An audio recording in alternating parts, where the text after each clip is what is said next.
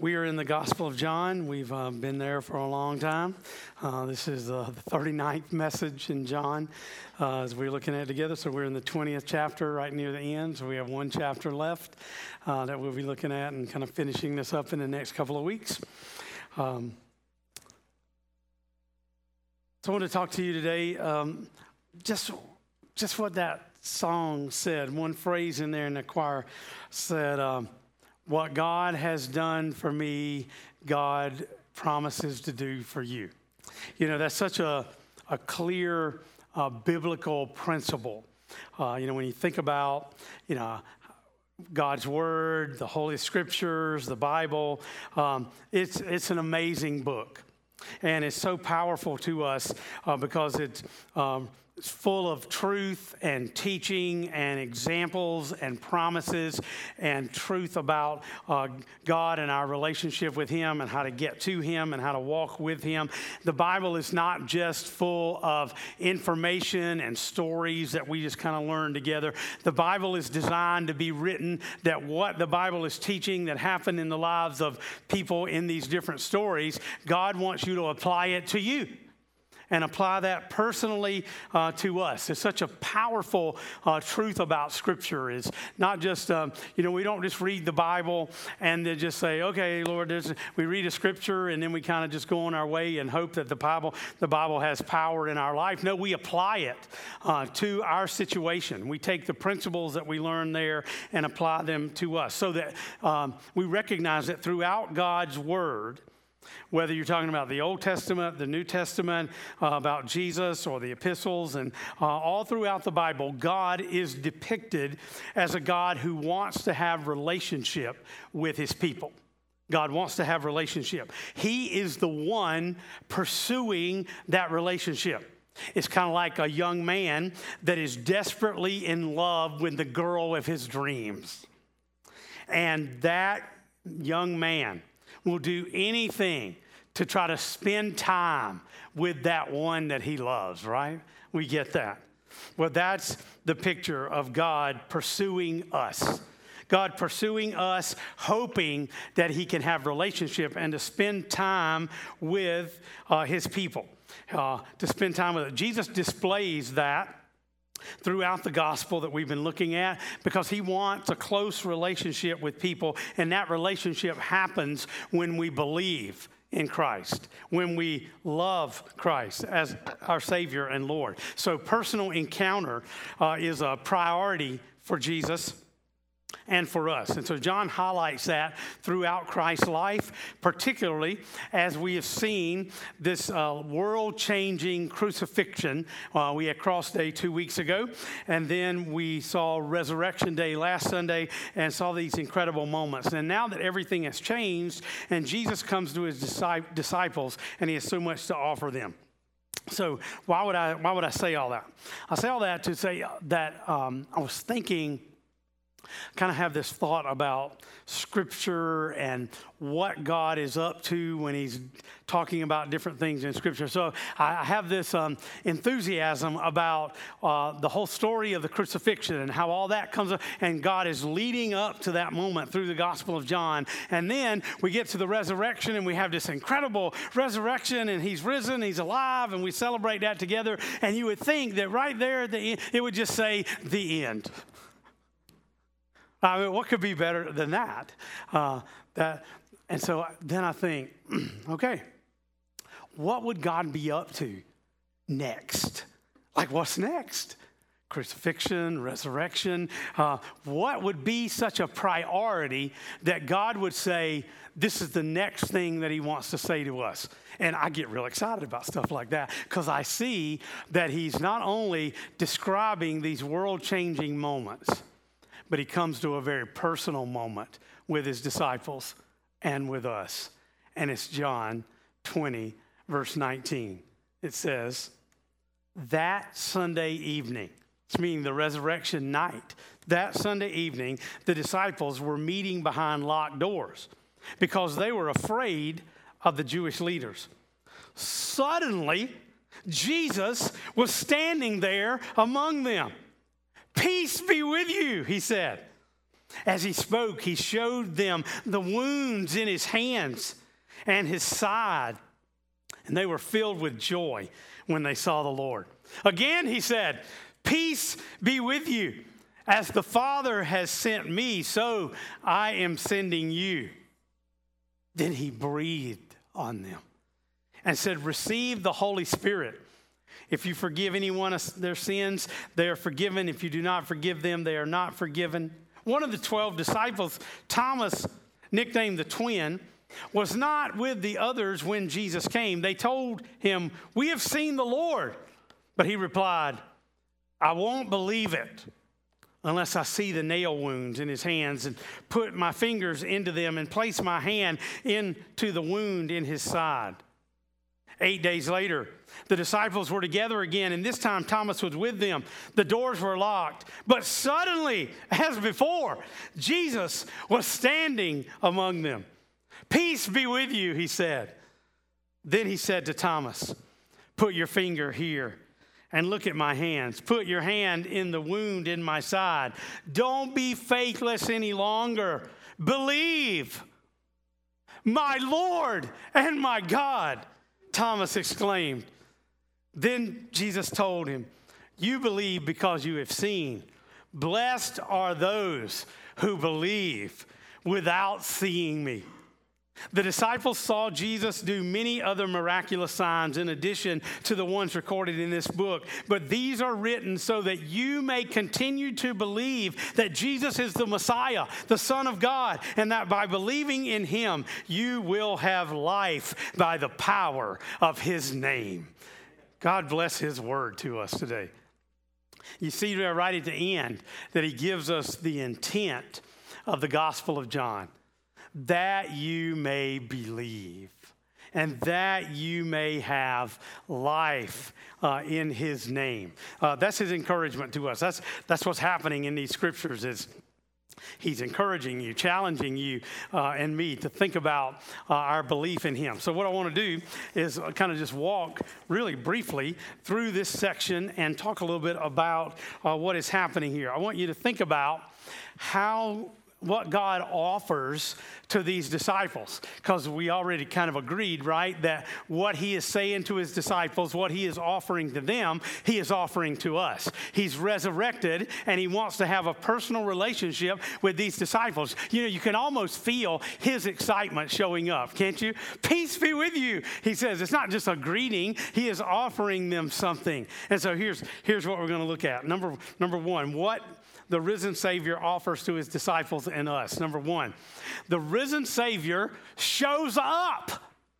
He shows up 2 different times. It tells us there that the risen Savior showed up kind of suddenly in the mix. And we realize that he has a body that allows him to walk through walls. He didn't knock on the door. Nobody had to go let him in. It just says there he was in the midst of them.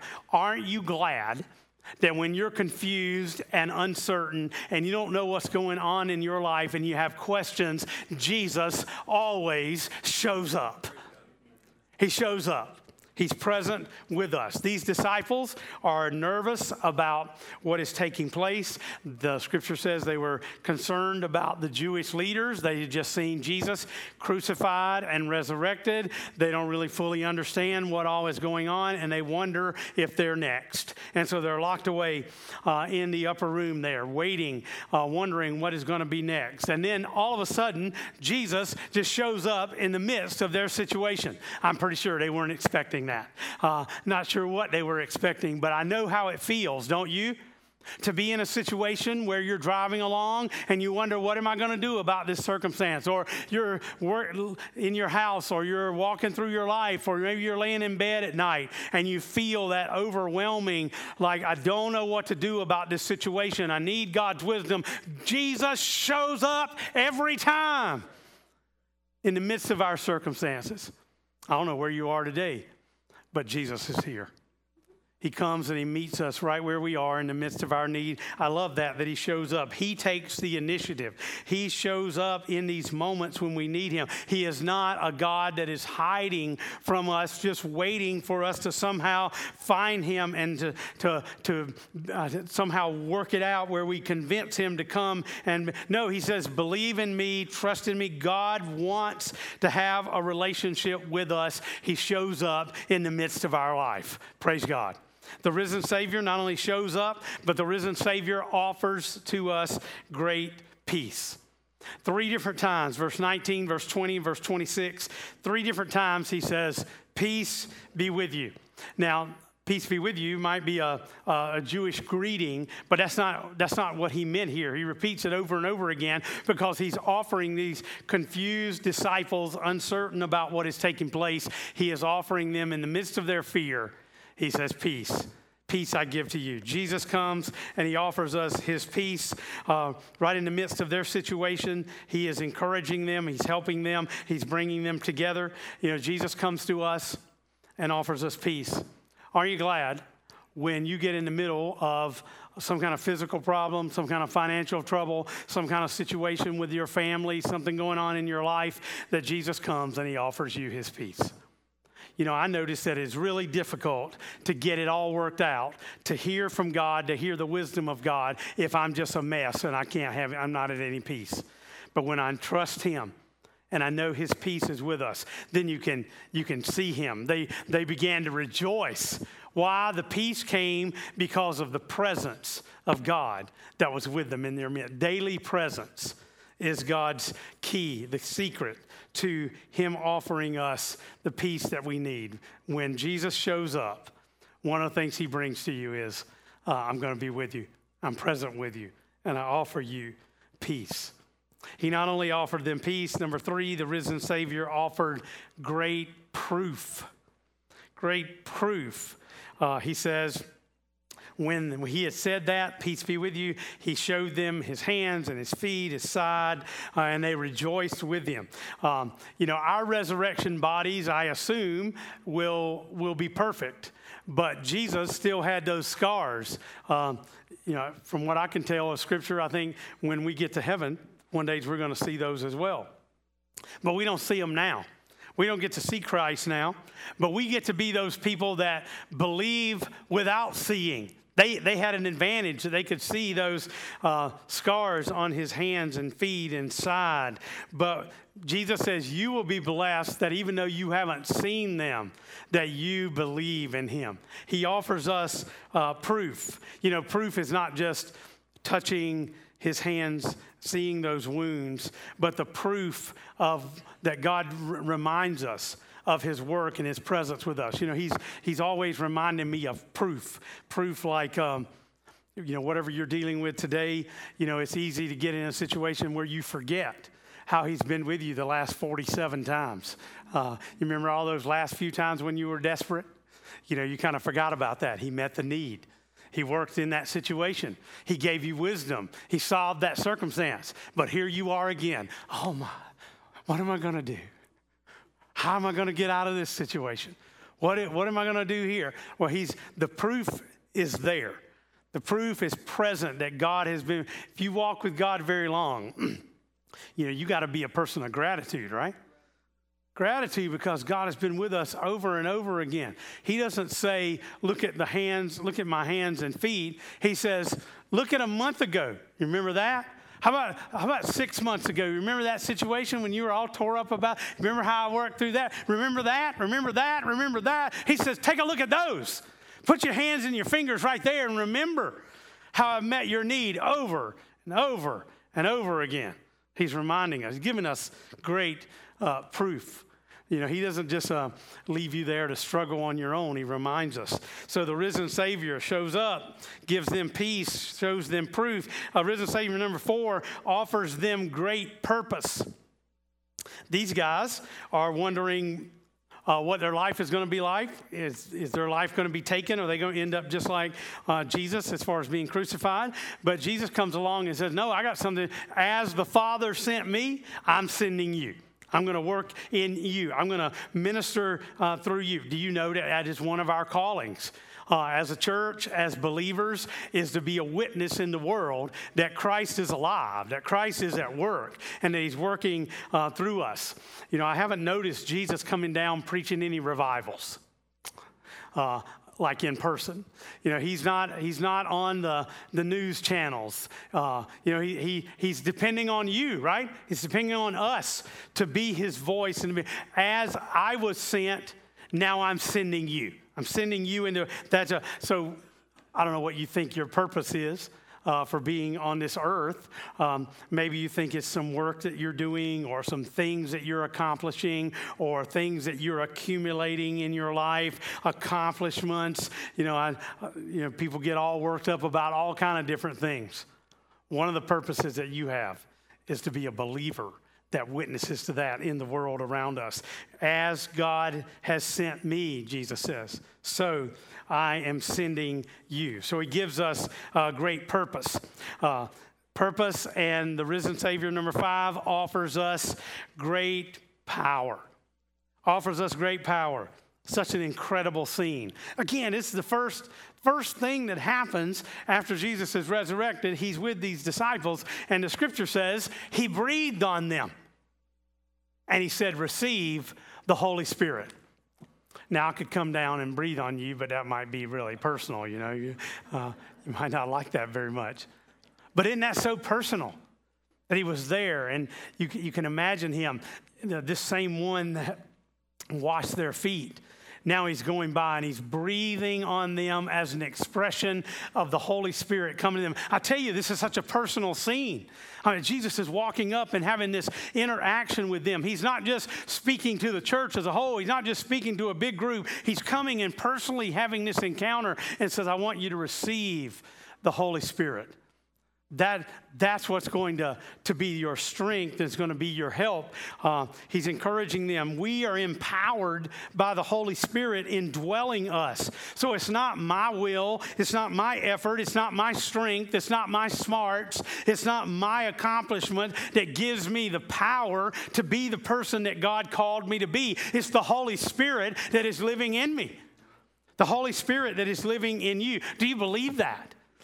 That's his encouragement. He shows up and he offers peace, and he offers them proof, and he offers them the purpose, and then he breathes on them and offers them power to be able to follow and to serve him. So he has this personal moment with those disciples. Then it skips and says 8 days later. 8 days later, and now we get this personal encounter with Thomas. Thomas, what an interesting guy. You know, what's Thomas's nickname? Doubting Thomas. Okay, that's what you said. I didn't say that because that's not in the Bible. It would be helpful if we just forgot everything we knew about Thomas, everything we thought we knew about Thomas, because really, just about everything you know about Thomas or think you know is exactly opposite actually in the Bible. I'll show you some things. First of all, Thomas is in this Gospel of John. We see this scene here, but he is never described as the doubter. As a matter of fact, I read it for you. It said Thomas had a nickname, and his nickname was the twin. That was his nickname.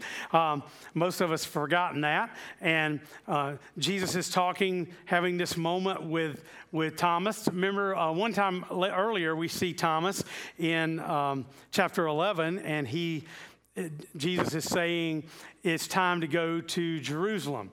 And remember, I told you when we got to chapter 12, there's like a turning point as Jesus is headed into that last week of his life. So right there as we make that turn in John 11, Jesus is saying, I'm going to be headed to Jerusalem. And Thomas says, okay, guys, let's go. We know they're trying to kill him. And let's just go that we may die with him. You know, so he's not a doubter. Thomas is like more a realist.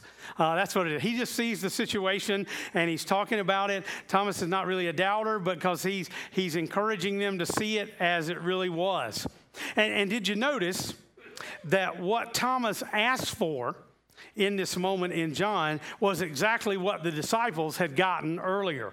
When Jesus appeared to the other disciples, he showed them his hands and his side, and then they say they have seen the Lord. And now they're saying, Thomas, we saw the Lord, and they're having this moment where really Thomas is no worse off than those disciples. We kind of make Thomas like an inferior disciple. You know what he wanted? He just wanted the same thing that those guys had. Sometimes we act like that we don't want to talk about our doubts. We don't want to talk about our struggles, that if we should have, that if we have more faith, then we don't have any questions. Actually, maybe the person that's asking questions might have more faith than somebody just pretending that they don't have any doubts. Do you have doubts? We don't like talk about that in church very much. We just kind of put on our clothes and we come walking in and like everything's great and everything's fine. It's not true. It's not true. Right? Oh, you're going to let me do it. Okay. All right. All right. The pastor has doubts sometimes. Not that I doubt God, but I sure get wrapped up in circumstances that make me wonder about things that I have to really talk to him about. Like I talk to him a lot about my health. It's a big deal.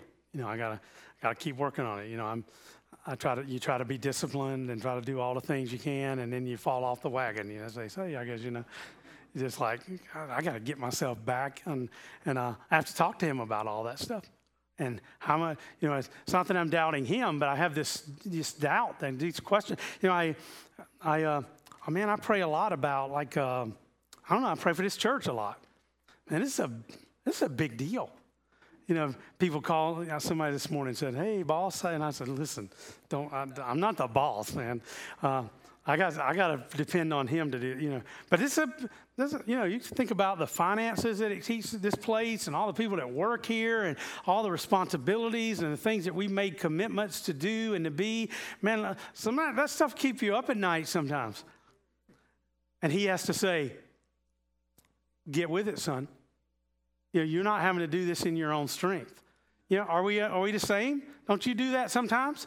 You get yourself all worked up about circumstances there, and you believe it's not that you're not saved or you're not going to heaven or you love Jesus just like you did before, but you have these struggles that go on there. We all have that. But that is, I would say, this story is in the Bible so that you know that that's okay. That it's okay to let God help you work. As a matter of fact, I think your faith is stronger working through those things than they are just acting like I don't have any struggles. Come on. So that's what's happening with this story. He's applying it to us, and so he's talking to Thomas, and he's definitely not saying to him or any other disciples, he's not putting them down. He's not discouraging them. He's not rebuking them in some way. I think Thomas wanted to believe. Thomas wanted to believe there. He's just trying to work himself through that. And Jesus has such compassion and patience with him. And Thomas has an opportunity for Jesus to give him some guidance. So he has this moment with him, and Jesus begins to direct or redirect his will. His will. Now, I say that because, the faith is an expression of our will. So in those moments when I'm struggling or doubting, then I have a choice about what I'm going to believe about this situation. How am I going to believe? What am I? Faith is a matter of will. Thomas came in and he said, two things are here. One thing he says and one thing Jesus says. Thomas says, I will not believe. I will not believe it. Actually, in the original, it's like a double negative there. It's basically like him saying, I absolutely will not believe. I'm not going to believe it. So that's an expression of will. Haven't you done that? Where you get all worked up about something and you're just, no matter what your head tells you, and even no matter what your heart tells you, you just decided, and I don't care what anybody else says, I'm not doing it. I do it all the time, she said. Yeah, we're like that, right? It's an expression of our will. And the Spirit of God in us has to come along. Do you notice what he says to Thomas? He says, stop doubting and believe. Originally, the New Living Translation I read says, stop being faithless and begin to believe. So ouch. So he's speaking to us, he's talking to me, and he's saying, do you remember all the times that I've been with you? You remember all the proof of how I've been with you over and over and over again? Are you going to let yourself just be overwhelmed by these doubts? Or are you going to believe in me? Are you going to put your trust in me?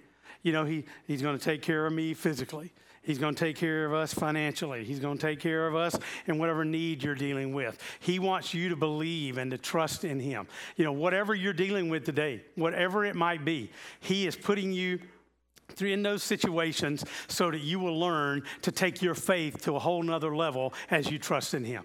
It is totally fine to tell him, man, I'm struggling with this. But, you know, he's not going to just pat you on the head and say, oh, everything's going to be. No, he's going to say, come on, let's figure this out. Let's not live in doubt. Don't doubt your doubts. Doubt your doubts, but believe your beliefs.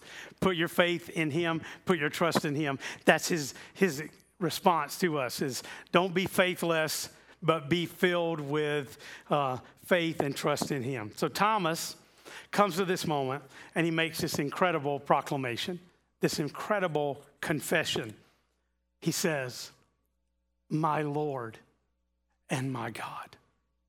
My Lord and my God. Would you say that as a confession? Thomas says it. You say it. Ready? My Lord and my God.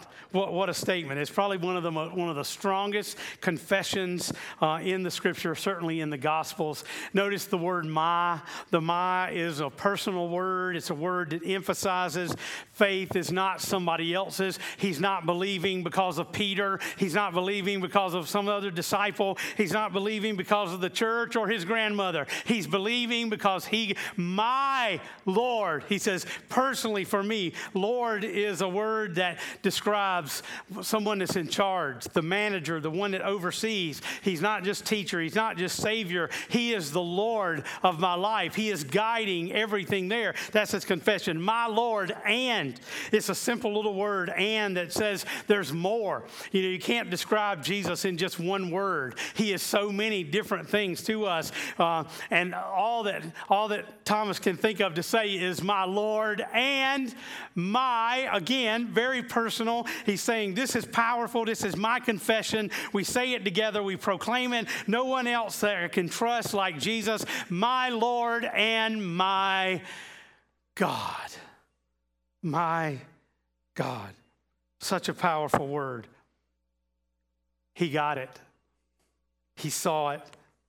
He saw who Jesus was, my Lord and my God, the personal guide in my life, the Lord of my life, powerful, personal, reflecting Jesus' presence in his life. You know, if you have doubts, if you're a believer and you've got some doubts about God's direction in your life, God's ability to supply your need, if you have some doubts, don't hide them.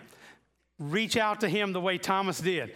Tell God just like Thomas did. And then when you start to have a personal moment with God, allow him to come and overwhelm those doubts and give you the opportunity to put your trust in him. That's what happened right after the resurrection. Loving, intimate, personal relationship with Christ. Is that what you have? Is that what you long for? This relationship with Christ, with this amazing risen Savior, overwhelming. And that's his desire for us. This morning, we're going to reflect on that together. I'd like you to think about what is it that this risen Savior is saying to me today? What is he talking to you about? What are you having doubts about that you need him to help you to come to a place of no longer doubting, but full of belief in him? Trusting him, knowing him, having this intimate relationship with him, reflecting on your personal encounter with the risen Savior. What is he saying to you? And what are you going to do about that? the way that we're going to reflect together is Callie's coming. She's going to sing, and we're going to take communion together. We have some veterans. The majority of those that have been serving today in the first service and now are veterans. And so we have the opportunity to kind of recognize them and celebrate them serving communion with us today. So if they would come, and we'll get ready to serve this communion together.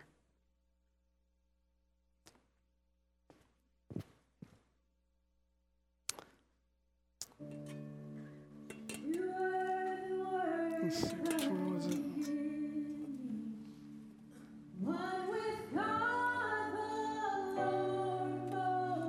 Thank you, Judy.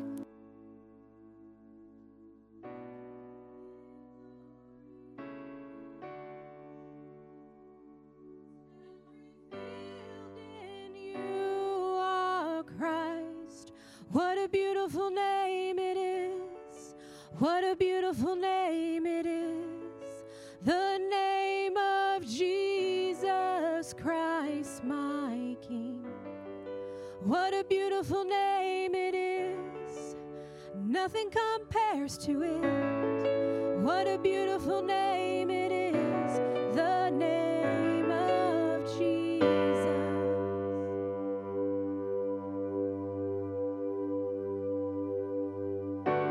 Didn't want heaven without us, so Jesus, you brought heaven down. My sin was great, your love was greater. What could separate us now? What a wonderful name it is. What a wonderful name it is. The name of Jesus Christ, my King. What a wonderful name it is. Nothing compares to this. What a wonderful name it is. The name of Jesus. What a wonderful name it is. The name of Jesus.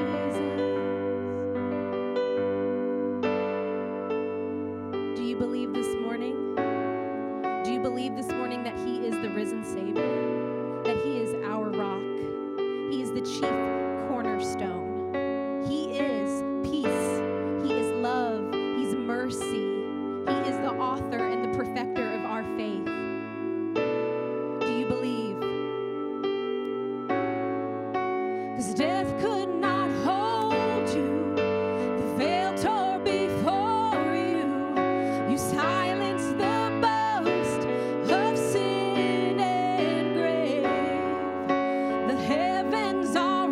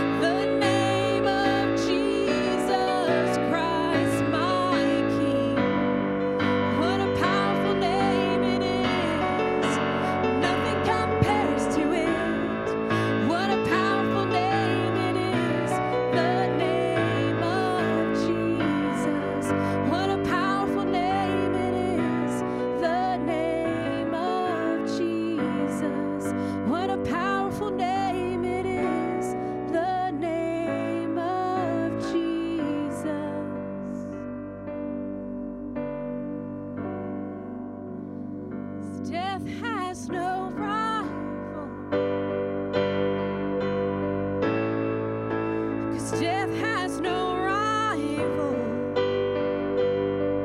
Oh, 'cause death has no rival. You have no equal. 'Cause now and forever, God, you reign. 'Cause yours is the kingdom. Yours is the glory. Yours is the name above all names. What a powerful name it is. What a powerful name it is. The name of Jesus Christ, my King. What a powerful name it is. Nothing compares to this. What a powerful name it is. The name of Jesus. What a powerful name it is. The name of Jesus.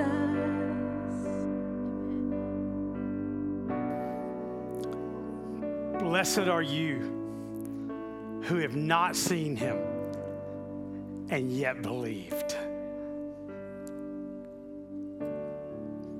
Blessing that comes to us as we believe and we have life in his name.